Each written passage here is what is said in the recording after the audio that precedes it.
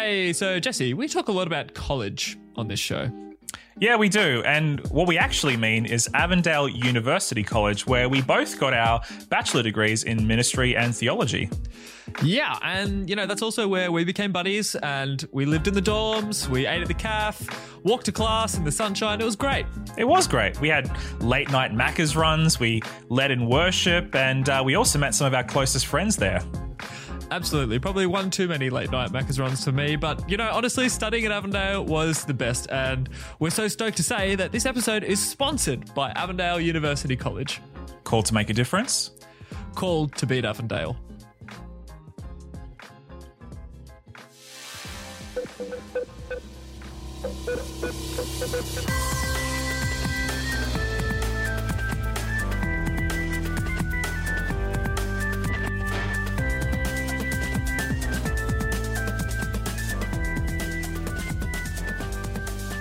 Welcome back to Burn the Haystack with Josh and Jesse. I'm Jesse. And I'm Josh. And this is a show all about saving the best and burning the rest. It sure is. And I'm asking, how did you find us today? Was it an algorithm? I'd be very interested to know, how we get recommended, because surely not every person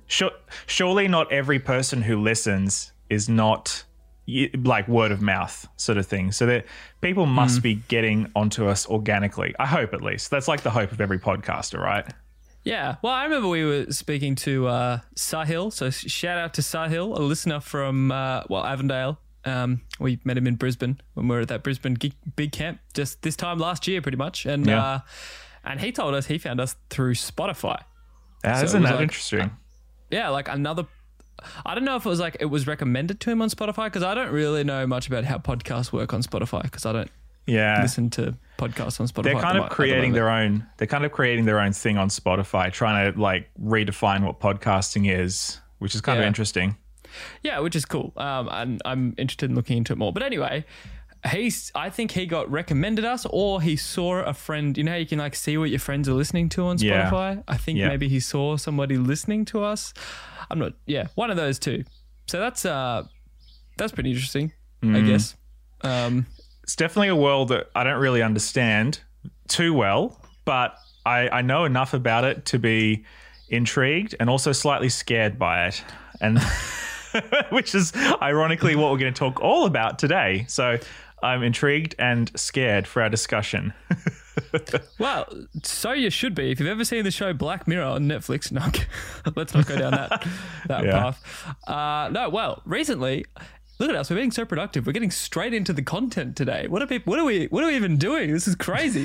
What has become of us? Yes.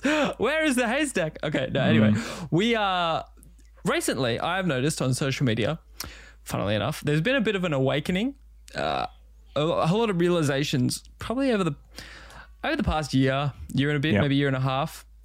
Really a lot lately, because there's been a Netflix show called The Social Dilemma, which has exploded. I did watch it. Have you seen it yet? I have not seen it yet, so I'm not in on this conversation. Yeah. Yeah. No. Well, it's fair enough. I've seen a lot of people talking about it and deleting their Facebook apps and stuff, which is so funny, because I've seen articles and stuff shared around this stuff for a good couple of years, all the same content that was in that documentary. Yeah. But the documentary just does it in such a good way. I would recommend it. Yeah. So, okay, can you give us the Cliff Notes, for me and anybody else who hasn't watched The Social Dilemma? What's the snapshot thesis? I don't know if I'm qualified to give a snapshot thesis. But, what was your takeaways then? No, well, I think it does a really good job explaining the problems social media is causing in our social lives. Hence the name Social Dilemma. Yep. And it creates some good pictures of sort of really basic what the algorithms kind of look like and how they're interacting with you. They've got this, because it's a documentary, but they also have these a mini drama that goes through it too. It's these actors playing these parts, and there's this one guy who's using his phone heaps, and then you see the algorithm engaging with him in the phone. Like it's like three different people. One is Right. monetization. The other is, I think it's like alertness, and the other one is, well, I can't remember. But it's like these three main things that the algorithms are trying to push on you. Yep. And you see them, it's like they're in the screen, but like looking at him through the screen. Right. And So it's like a personification. yeah, and so they're like, "Oh, quick, let's get a post from his ex-girlfriend. Put that up there. Yeah, nice." And then throw in a quick shoe ad. Bam, sold that for 30 cents. You know, that sort of thing. Like that sort of thing. It's pretty interesting. Okay. So I think it does a really good job of trying to driving people to action, just because of how emotive it is. Yeah. And it's got some really cool interviews with the guy who helped make the like button on Facebook. Oh, okay. Yeah, the previous president of Pinterest. What's the guy's title? It was like he had a really specific title which I found really intriguing, but I've forgotten it. But essentially he worked in ethics at Google. Oh, interesting. Yeah, but he had Ethics. some name. It's like I don't know. Anyway, Yeah. ethicness. Ethicist? Like an ethicist? Ethicist. Yeah, that might have been the word actually. I think that's it the was. actual title for somebody who is like a scientist in the realm of ethics, I think. Oh, right. Yeah. I think he was ethicist at Google, I think. But somebody fact check that on me. Yeah, so that was really cool. So it does a good job, I think. It's got some really interesting interviews with different people. Yeah, and I guess it just explains, I guess a lot of that sort of the current snapshot of what it's doing to us, and how like teen like anxiety and depression rates are soaring higher and higher and higher pretty much ever since 2011, which is when social media became available on smartphones. And it's just getting higher with each generation, just out of control. Like it was sitting pretty stable, but then 2011 it's just gone up and up and up and up year on year. Yeah, because it's not like Facebook is, you know, in the last 10 years. I think Facebook is almost 15 years old now at this point in time. I think Facebook launched early 2000s. I remember my first Facebook account 2008, 2006 maybe. I can't remember. Yeah, I think mine was 2008 or 2009. Yeah. Which is, you know, it's been around for a long time, but I still remember my first Facebook account was this dinky looking, you know, profile. Like, you know, the UI was so bad. It looks so different, to how it does now. Yeah. And it was so different in terms of the functionality. Like when we first started our social media accounts, I think the same expectations that we had for platforms like Bebo and MySpace, that was sort of what we thought Facebook was, just a way to connect with your family and friends and see what they're up to, you know, whatever. But it has kind of, it's ballooned into this whole new thing, which is so surprising and is kind of out of control. I don't know. Is that too like dramatic to say that it's kind of out of control? No, I think that's spot on. Because another resource that Jesse and I have both listened. Jesse found it and recommended it to me, and I fell in love with it. Is a podcast called The Rabbit Hole by the New York Times. Yeah, no, it's a fantastic podcast. I started listening to it a little while ago. You can go and listen to it anywhere you find podcasts. But basically what it tracks is, so it follows several people. It starts with this just young guy who started watching YouTube videos from this, I suppose, more right-wing, moderate Canadian YouTuber. And then I think at the beginning it was just self-help stuff. I don't think there was any sort of political leaning. Yeah, just from my memory of it. Yeah, like a Jordan Peterson type person. I'd never heard of Stefan Molyneux before I listened to the podcast, but when I listened to his earlier stuff, I realized, oh yeah, so he's kind of like a Jordan Peterson type. But then Stefan Molyneux today is a very different person than when he first started out, and he doesn't have the professional credentials that Jordan Peterson does as well.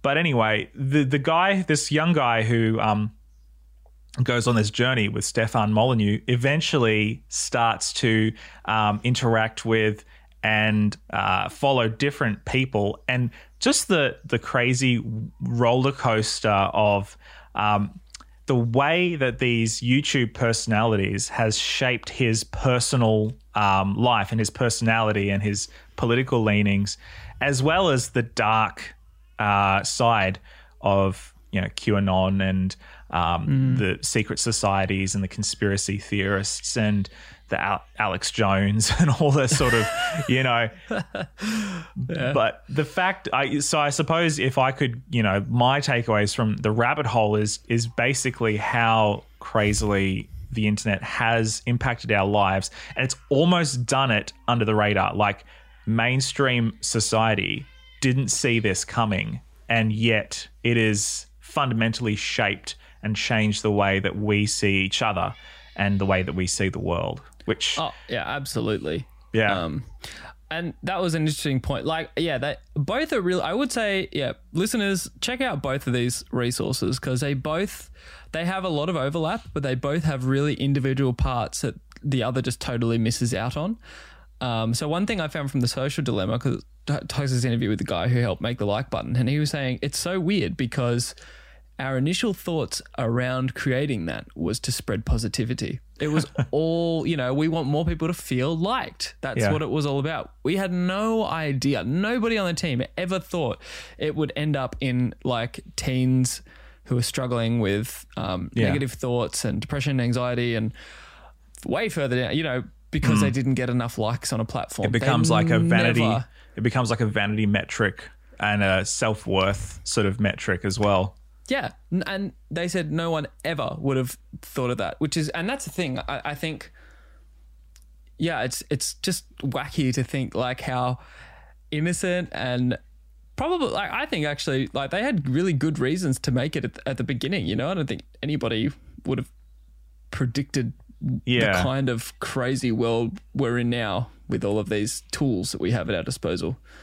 It's good intentions, right? Like, it was started with good intentions, and yet it's ballooned out of, I don't know if Facebook necessarily. I mean, I've seen The Social Network movie and some documentaries around Mark Zuckerberg. I don't know if Facebook itself was started with good intentions.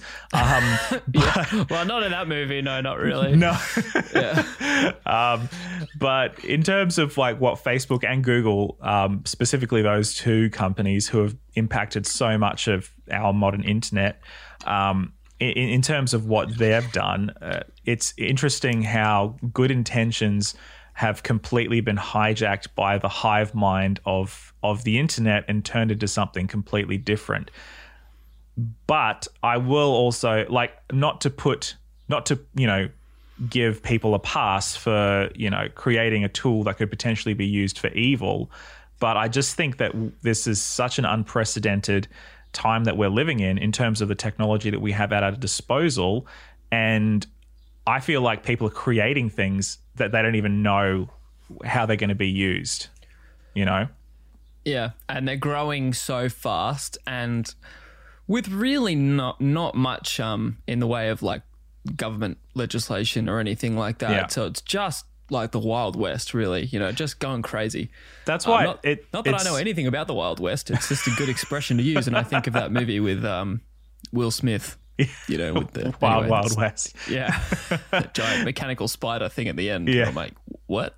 Anyway. But that's why I think like, whether it was 2019 or 2018 when Mark Zuckerberg testified in front of Congress, that's why that whole thing was so weird to me, because on the one hand, Facebook is a corporation that is under the jurisdiction of the American government. But on the other hand, it feels like so much bigger than just one country, and it impacts the entire world. So it's like, how can one government keep Facebook accountable for something that happens in Syria? You know, like we saw the Arab Spring, mostly because of Facebook.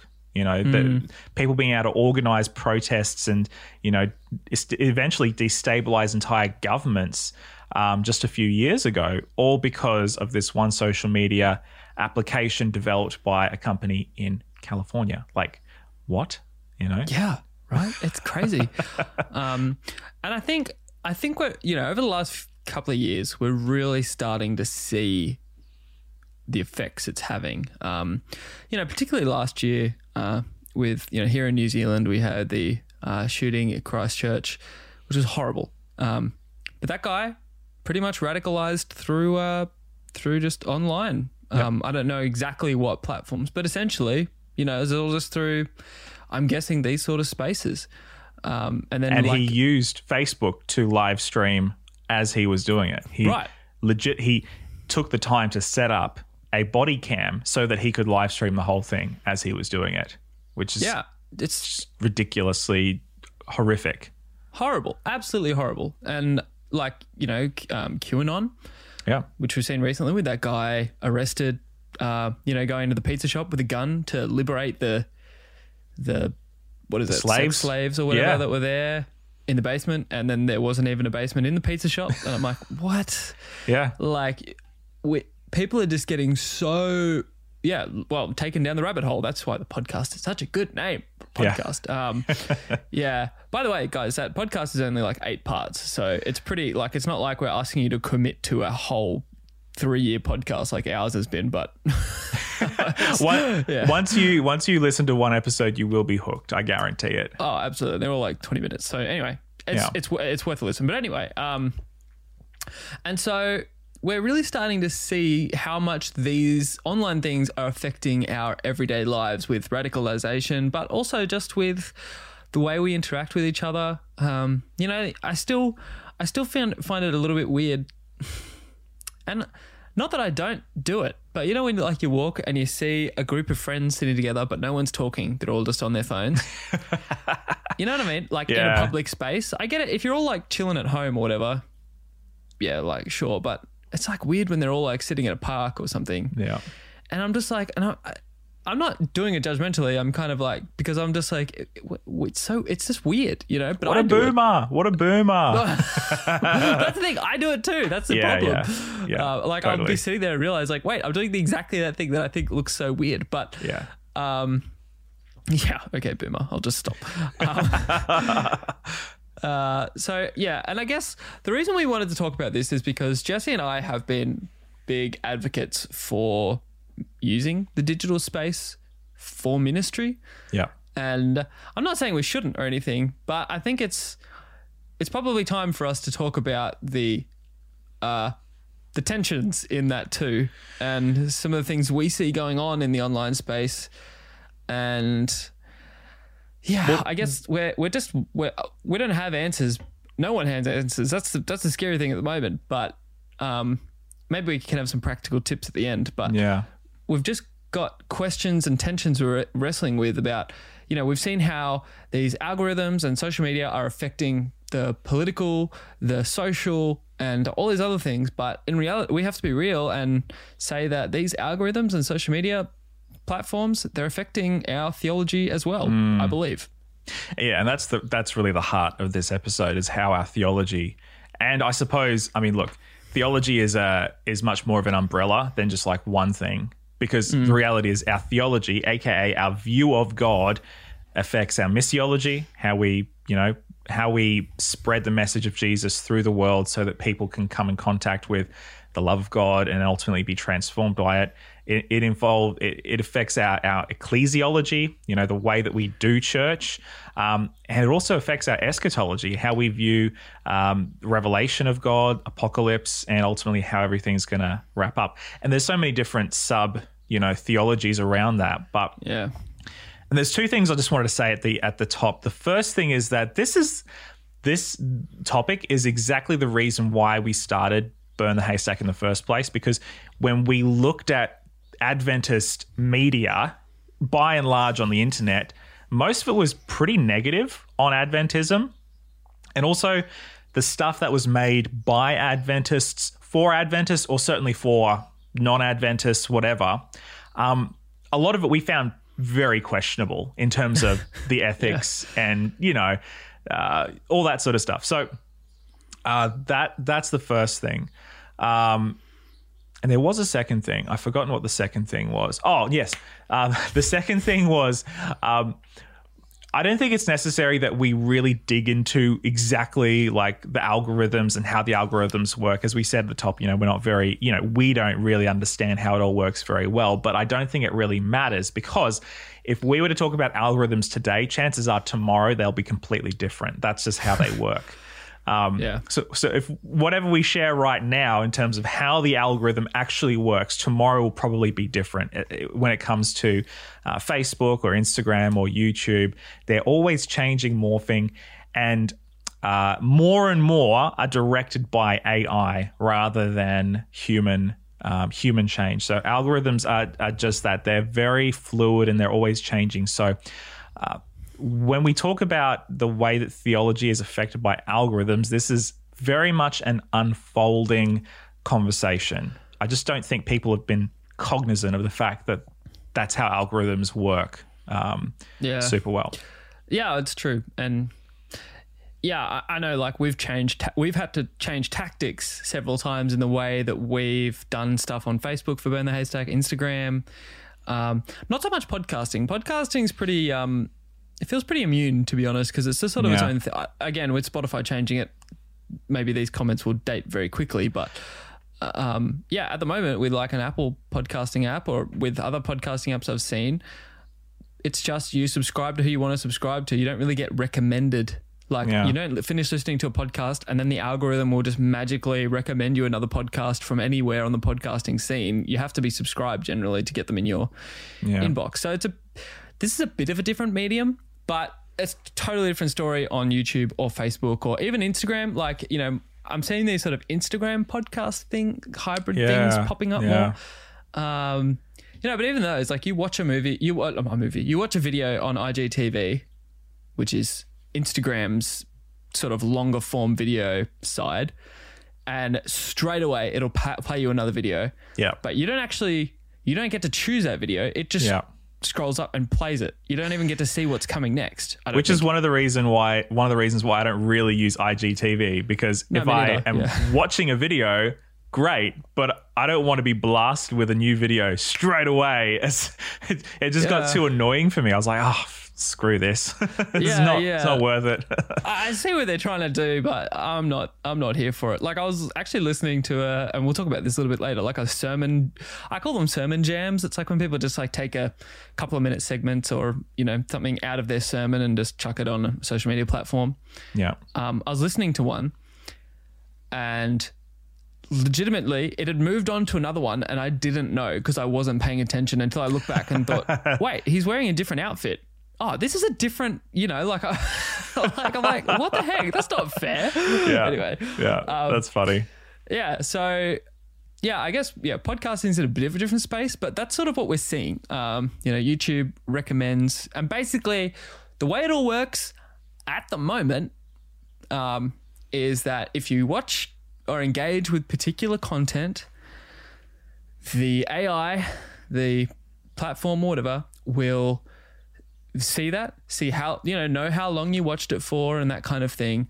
And then it will, and especially if you smash that like button kind of thing or hit subscribe, it will then recommend you content that is similar to that. Yeah. Now, the old algorithm when YouTube first started was wild because it was just whatever video is getting the most views. Yeah. That would get recommended to you. So you'd watch a funny cat video and then instantly you're getting hit with the next, here's what everybody else is watching at the moment. And it led to like crazy sort of clickbait. You still get clickbait these days, but it's not as bad as what it was because back then your recommendation would only come through how many clicks you had on your video. I don't think they calculated watch time or anything like that. It was just how many people clicked on that video. Yeah. So that sort of tamed down a little bit with that change of algorithm, but now it's all, if you like something, it is just, hey, what's more like that? Think of it like, so the algorithm is creating a profile of you, essentially, and over time, because it's so much more sophisticated than it used to be, over time, the algorithm will have a profile of who you are, what you like, what you watch, how long you engage with that content, and then based on that will create suggestions for you to continue on the platform. Because at the end of the day, whether it's Facebook, Instagram, or YouTube, the sort of big three, their end goal is to increase your engagement time on their particular platform. That's the whole. That's the point. That's the whole point. Well, so that they have more engagement, therefore they have more to offer advertisers. Yes. And they can hone in targeted ads, so they can make advertisers pay more because those ads are more likely to be successful because they're actually targeted at somebody who's more likely, like calculators, to be more likely to buy that product or whatever. So yeah, and I suppose the sub point of that would be if a platform is offering some sort of direct sale funnel, that's more like Amazon sort of thing. But I think it's starting to become a little bit more like that, especially on Facebook, where you will have advertising that will link to a Facebook store. Like that's becoming a little bit more. I've never bought anything on a Facebook store before, but I have seen them more and more, and they seem to be starting to not drive you away from the platform to take you to the store on a different website, but actually integrate your browsing experience, your watching experience, your interacting with also a sale. So yeah, which is where we're heading, which is crazy. Like, anyway, that's I'm interested in talking about that too, but kind of got to. So we want to make this about ministry because that's obviously sort of our wheelhouse, but the other stuff is very fascinating nonetheless. Could we paint a picture maybe about sort of, let's talk about pre-YouTube, pre-Facebook. If you were, let's say, somebody who was interested in an independent ministry or some sort of figurehead or evangelist or whatever, and you wanted to share their content with the world and get more people watching them, what was the tactics that people would have to use to get the stuff out there? Yeah. I really think probably, I guess like a pre all this stuff would have been like books. But, like you buy a book from some author who's like, whoa, they're speaking truth. I'm going to buy this book and share it with all my friends. Somewhat impactful, but I think tape ministry and then onto video and then onto DVD ministry. Yeah. Great forms of ministry. Don't get me wrong. A lot of good that's come out of it, obviously. But I know what would happen. Like say you find some preacher who is preaching about something and you're like, whoa, I've never heard that before. Like they are speaking straight to what the Pope's doing. I don't know. You know what I mean? Just call it out, man. Just call it out. Something like that, or maybe it's, something else. I'm just using that as a fun example because we've all seen those sort of sermons. Well, I hope we've all... No, I don't know if anyway, I'm sure a lot of us have seen that kind of thing where someone's just like off on some tangent. It could be like conspiracy theory based, or it could be a total wacky interpretation of a text that you've never heard before. And this goes for anyone, but let's just talk about that sort of conspiracy kind of one, because this is where I've seen it the most. So there, there's this like real conspiracy preacher kind of thing. And then they're like, wow, this is so good. So they buy the DVD. They love that sermon. Then there's like maybe a set of 3 sermons on a DVD. Then they love that DVD so much that then what they do is they go and buy the entire box set of that DVD. They watch everything that preacher puts out. And it's probably got links to... I say links. What would they have done back then? Maybe recommendations. A brochure, maybe, if you like. If you like Pastor Joe Blow's 10 Steps to Apocalyptic whatever, then buy his, I don't know, 23 steps to even more apocalyptic stuff. Yep. So imaginative. And maybe there's some interviews on there with some of their pastor friends who also preach that kind of thing. So then you're like, oh, buy their DVDs too. Yeah. Or maybe they're part of like a unified publishing house that publishes multiple people's content. And so it's like, okay, if you like Joe Blow, maybe you'll like Jack White or, Jane Green or whatever, Yeah. Yep. Or they all might be a part of this one big ministry anyway. Yeah. And so then you start listening to all these preachers who all have the same maybe focus points, theology, direction, and then you love those DVDs and box sets so much you start sharing them with probably other people at your church, You think of like a small rural church out in the middle of nowhere kind of thing. Yeah. Not that this happens in every church, but it's easy to picture. And then they're handing those DVDs around to everybody in the church, or videos or whatever. And then they're all of a sudden, everybody in the church is like really into it. And they're all just listening to the same kind of preachers from the same ministry all the time. You can see like there's some problems there. Like that could arise from that. It could be really great and healthy, but it could also be really problematic. Yeah, I don't know that I've necessarily heard that many pastors, let's say, because, you know, we talk to pastors all the time. I've not heard that many pastors say, oh, such and such shared this DVD box set with me, and it was the best thing ever. And now we're taking the whole church through it. And like, yes, that content does exist and it has existed, but by and large, it's funny, man. The types of people who are willing and motivated to share this sort of content these sorts of people tend to like content that is a little bit more controversial, it's a little bit more out there, in your face, and not necessarily the most balanced.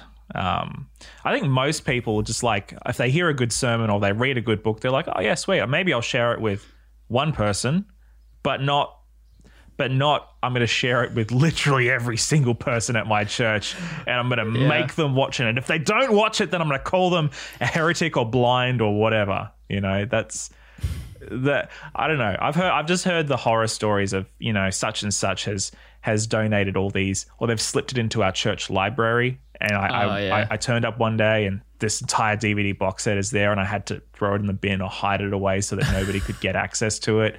You know, that sort of stuff. That's yeah. So I was kind of giving a bit of an extreme example.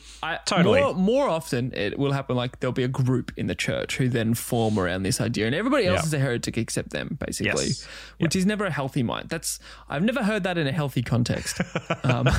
So anyway, so if you're in that group, just I don't know, maybe something to look at.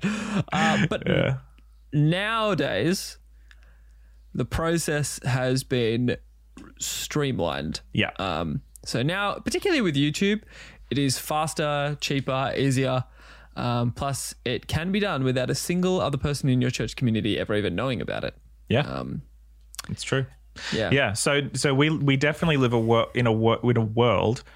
I don't know why I'm struggling to say that phrase. Because it's a Friday afternoon. It is a Friday afternoon. Yeah. We definitely live in a world where you can go down the rabbit hole without having to spend any money, without having to go outside your house, and you can just completely get enraptured and changed and shaped in a really potentially positive way, but also potentially really dangerous way, all without leaving your home, all without, you know, having to go anywhere and doing anything. And you can share this stuff around without doing anything either.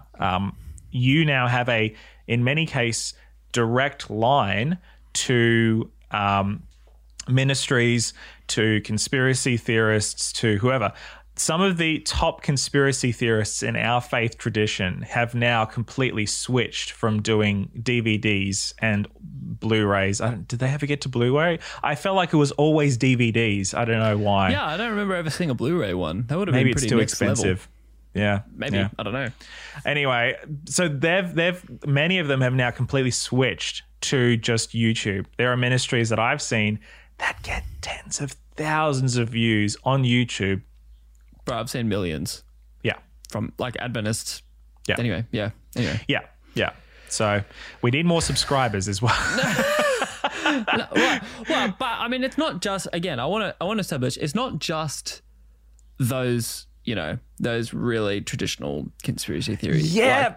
Like, yeah. I kind of want to push back on that a little bit. No, you say, okay. you say what you're going to say. I want to say like, that's definitely, I think I see that more. And from my perspective, I think it's more problematic. It leads to more problematic thinking. But I do want to say it can happen. It doesn't happen as much, but it can happen the other way. Like, for example, you know, like one of these big mega preachers at the moment. Okay, let's use I don't like naming names, but just for the sake of it, Stephen Furtick, for example, Sure. right? We always bring up Stephen Furtick. We do, because he's so popular. And like everybody who follows us, when I go on Stephen Furtick's page, I see all of them following him too. So I feel like our audience knows Stephen Furtick for some reason. I know he's really good.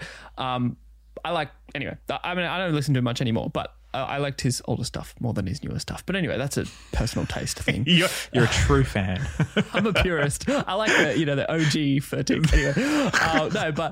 Anyway, like, okay, so they do these cool little sermon jam things, 3 minutes, and then you'll get recommended another one, right? Yeah. And I remember seeing, like, there was a particular sermon that, I don't know if it was Stephen Furtick, but just for an example, but he would preach something, and because they take these little 3-minute sermon jams out of their sermon, so it doesn't have the context of the whole sermon, and they'll say something and it can be misconstrued, or it can be not what I believe, right? Necessarily, but it's really subtle. But then you'll get recommended more and more and more and more Stephen Furtick. The more you watch, then you'll get John Gray and Judah Smith and all the same guys that are doing all the same stuff. Yeah, and then you'll end up like in all of these like just listening to and engaging with a whole lot of like that Pentecostal charismatic. Funnily, Stephen Furtick's actually Baptist, but originally, but now I think he's non-denom. I don't think they're part of the Southern Baptist Convention anymore. Could be wrong.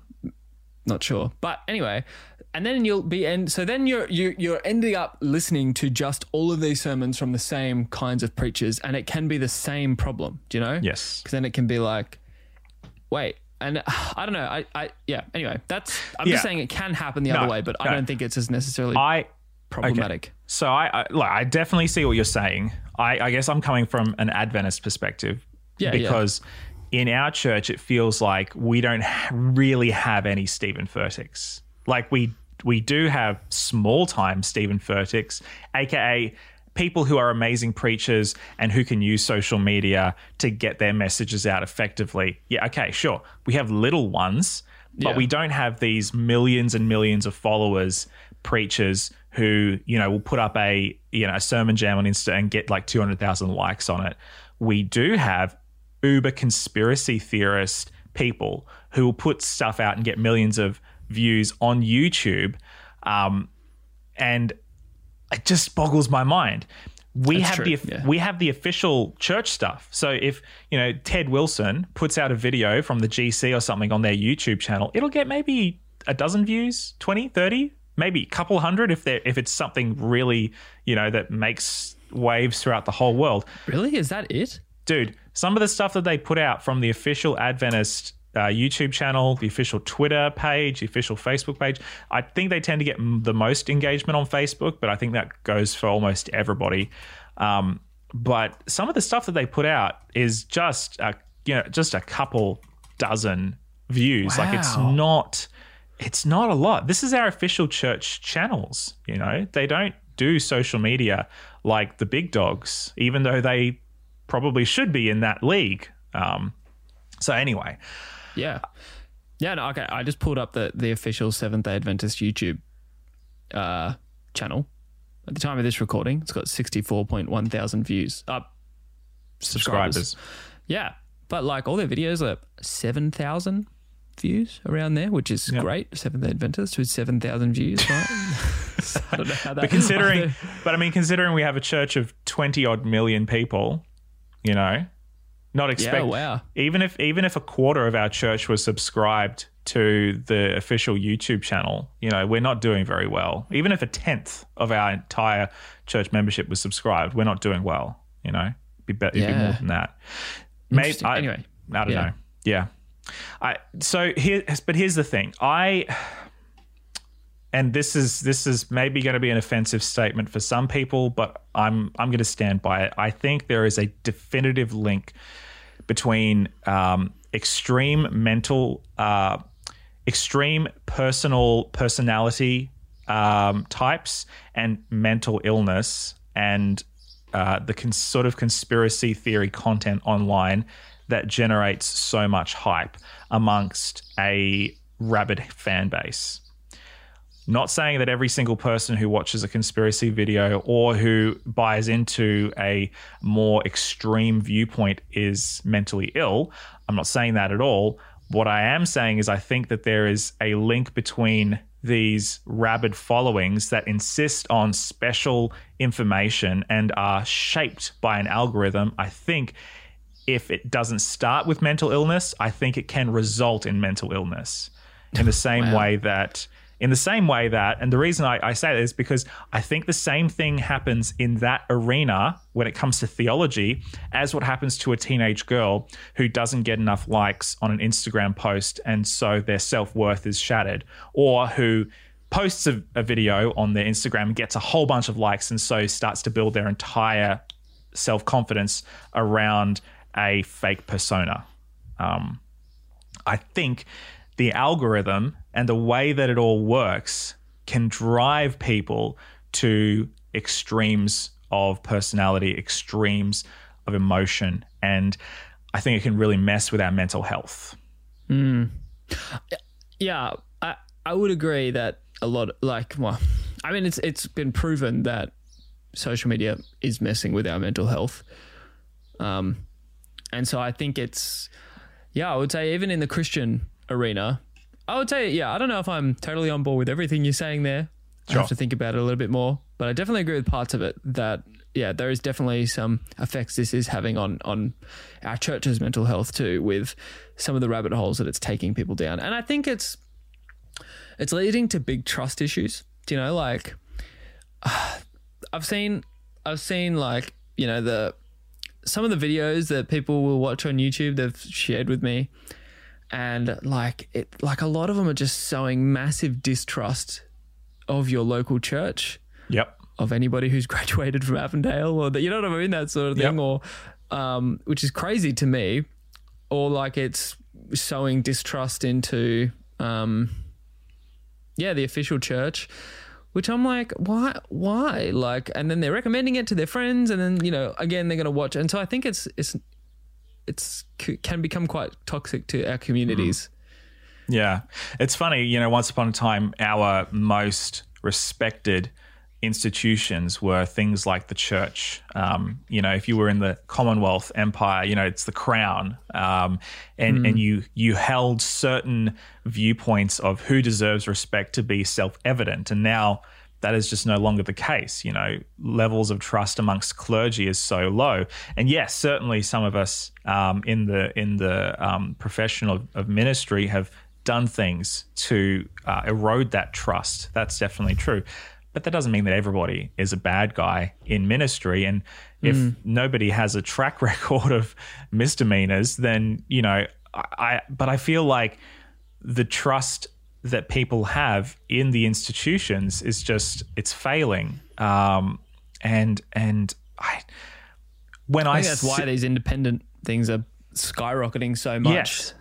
But I don't know if it's like a chicken and egg situation. But when I see the types of people or institutions or whatever that some people are putting their trust in now, I just go, you trust this more than you trust the official church? It just boggles my mind. Yeah, Absolutely. like the official church. Well, I mean, obviously they don't get everything right, but there's a lot of systems in place that.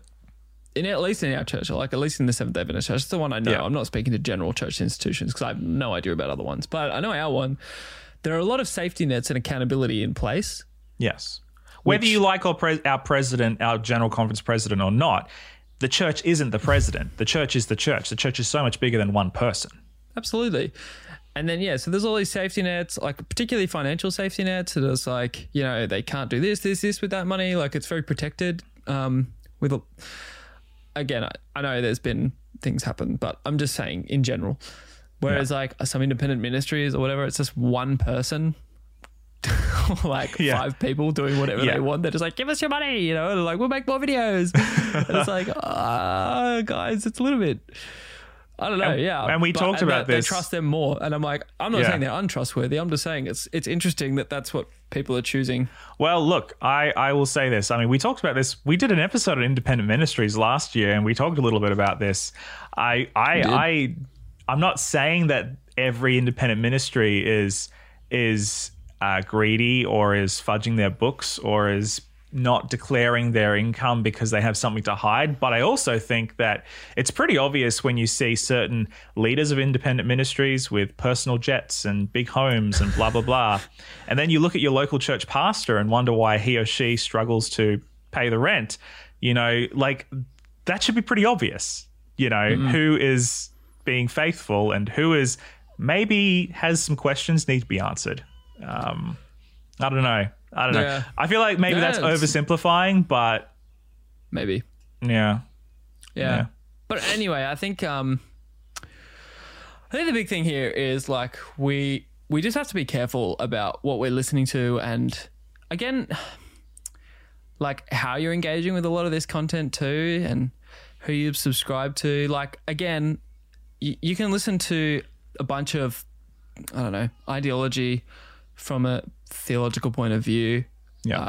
And then like, I'm not saying, it's not even just YouTube. People go and join Facebook groups that are all around that. And then they're just like, you're getting it in your feed all the time. And so I think it's, maybe we should get a little bit practical to finish up. But I think, you should just try and at least, not all the time, but you know, when you can, to just try and listen to people like a preacher or whatever that you don't know that you'll necessarily agree with. Could it be good? And to actually like take the time to read for yourself and study it for yourself. I know we say that a lot. Like, do your own research. Yeah. Well, there's problems with that too, because a lot of people don't actually know how to do their research. Yeah, it's true. Anyway, that's a whole nother thing. If you want to know the short version, doing your own research doesn't mean watching a video in your underwear on your couch. That's not doing your own research. No. if in doubt. At least be wearing pants. One of the things that I think, just to echo what you just said, Josh, is the one thing that I'm getting concerned about is people becoming ideologically possessed. And what I mean by that is somebody who is so caught up in a particular viewpoint or a particular echo chamber that they can't see outside of it and they can't see over it, and they cannot engage on any level other than using the language and the strictures and the methodology prescribed by whatever ideology they are possessed by.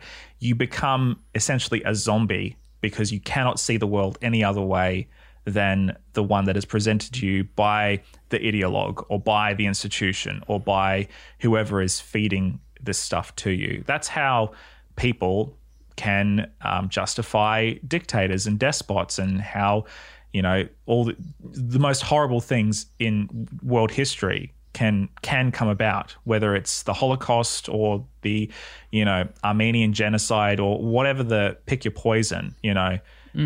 Ideological possession is when you give up your own viewpoint and your critical thinking skills to think alongside the views of the party or the institution or the group.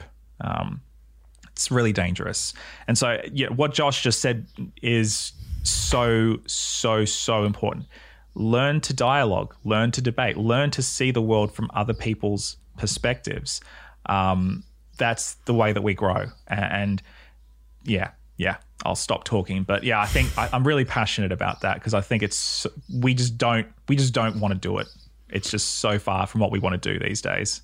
Oh, totally, yeah. And even like reading books I think books are super valuable, especially in the theological biblical study world. Like, it's a shame book reading is constantly dropping, like how many people are reading books. But guys, seriously, that's still, even today, I listen to podcasts, watch great sermons, all those sort of things. So much of the best content is just in books. So anyway, books are great because algorithms can't mess with them, but they can mess with which books you buy. So that can be problematic too. But I guess it's another really cool piece of advice from Social Dilemma that they talk about just briefly.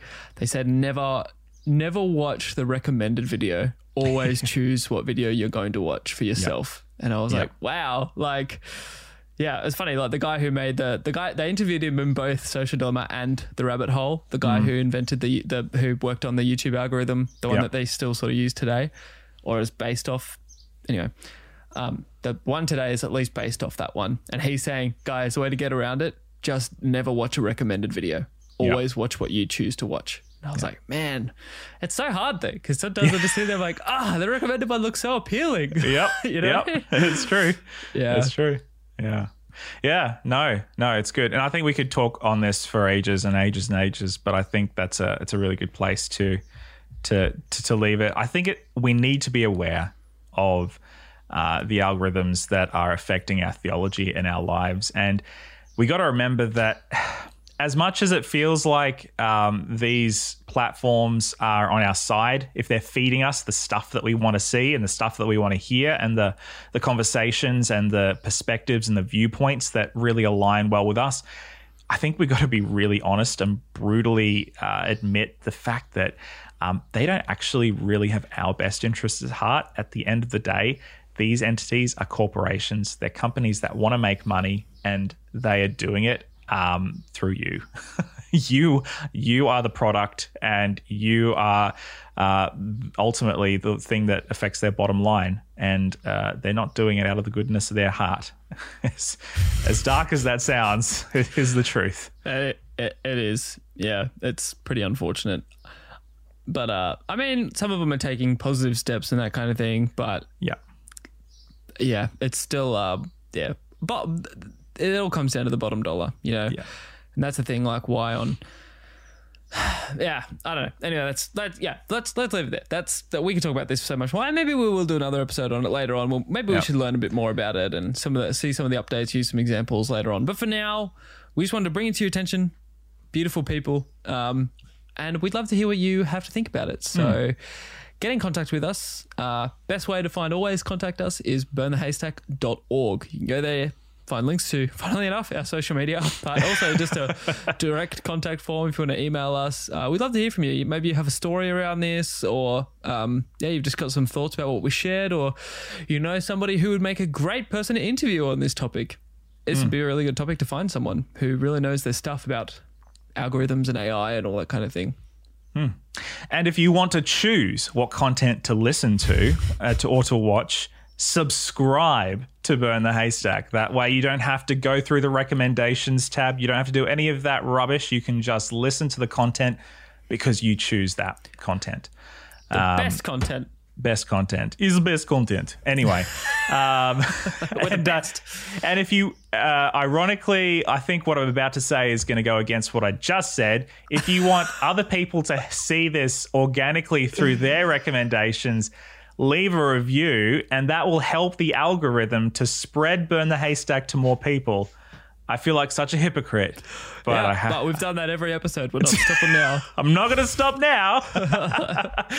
So you can do one thing to subvert the algorithm and one thing to help the algorithm. It all evens out in the end.